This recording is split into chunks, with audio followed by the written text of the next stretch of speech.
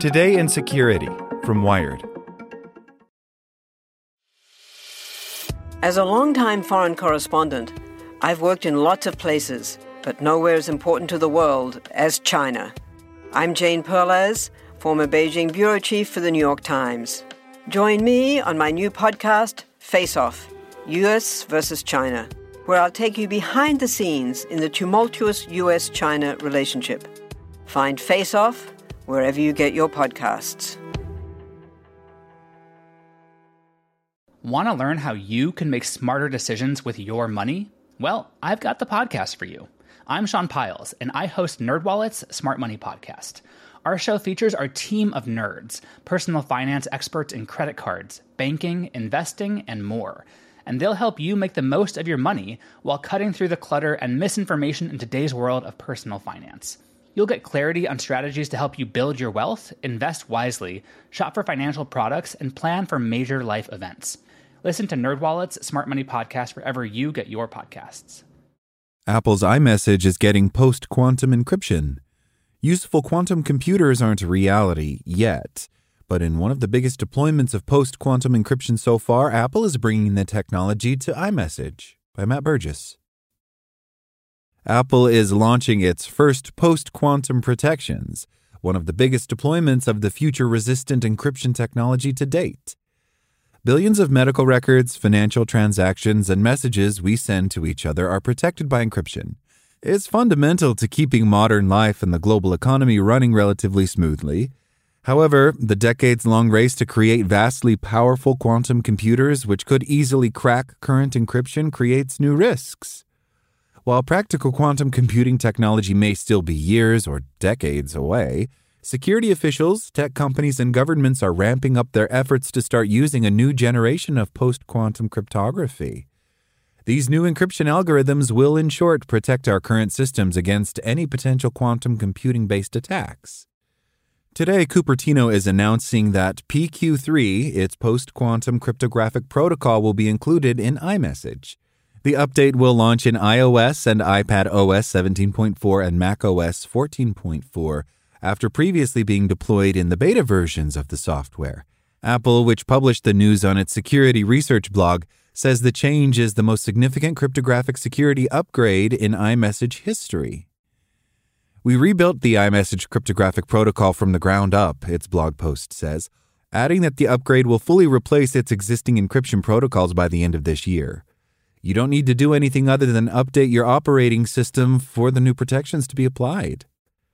Quantum computing is serious business. Governments in the U.S., China, and Russia, as well as tech companies such as Google, Amazon, and IBM, are plowing billions into the still relatively nascent efforts to create quantum computers.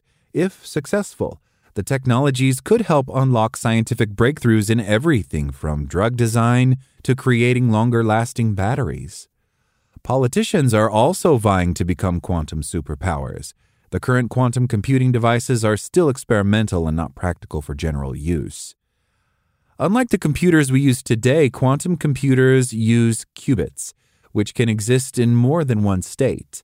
Current bits are either ones or zeros.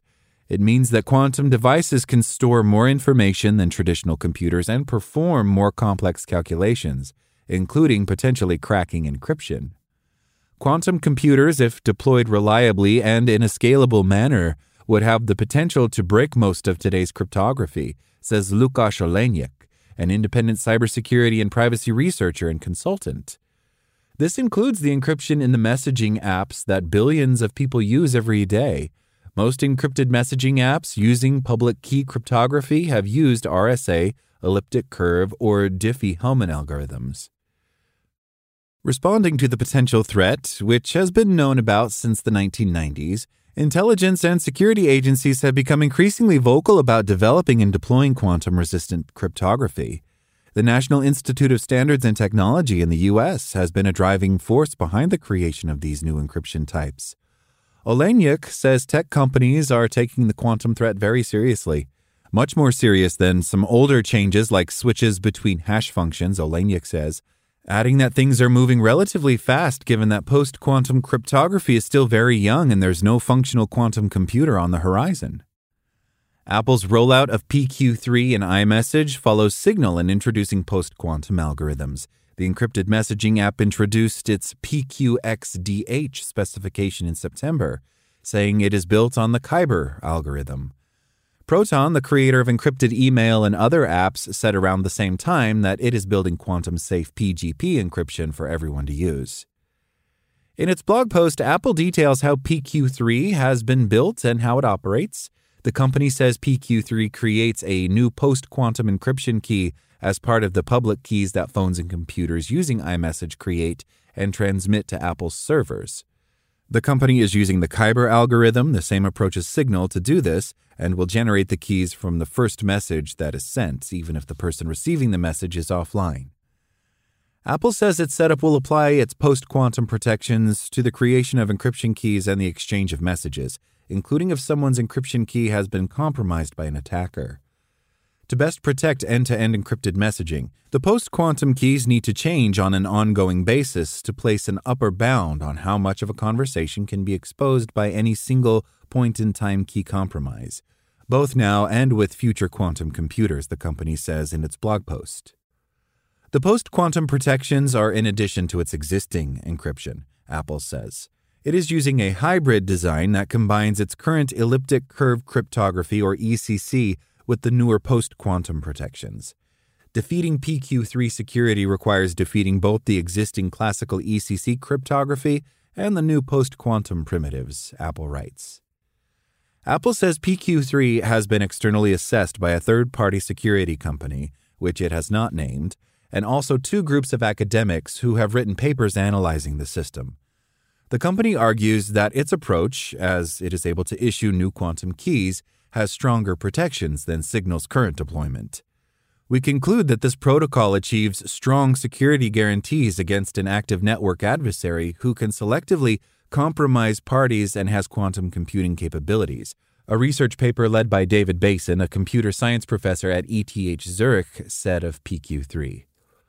While there's no guarantee that quantum technologies will ever develop enough to become useful, it's likely that the next few years will see a steady drip of companies deploying and enhancing their post-quantum protocols. In part, this is to combat one of the biggest current fears about quantum computing, that countries and threat actors are gathering and hoarding encrypted data today with the plan to unlock its secrets if quantum technologies evolve. Starting to deploy post-quantum encryption now, before functional quantum computers exist, has the potential to limit the impact of these so-called harvest now, decrypt later. Want to learn how you can make smarter decisions with your money? Well, I've got the podcast for you. I'm Sean Piles, and I host NerdWallet's Smart Money Podcast. Our show features our team of nerds, personal finance experts in credit cards, banking, investing, and more. And they'll help you make the most of your money while cutting through the clutter and misinformation in today's world of personal finance.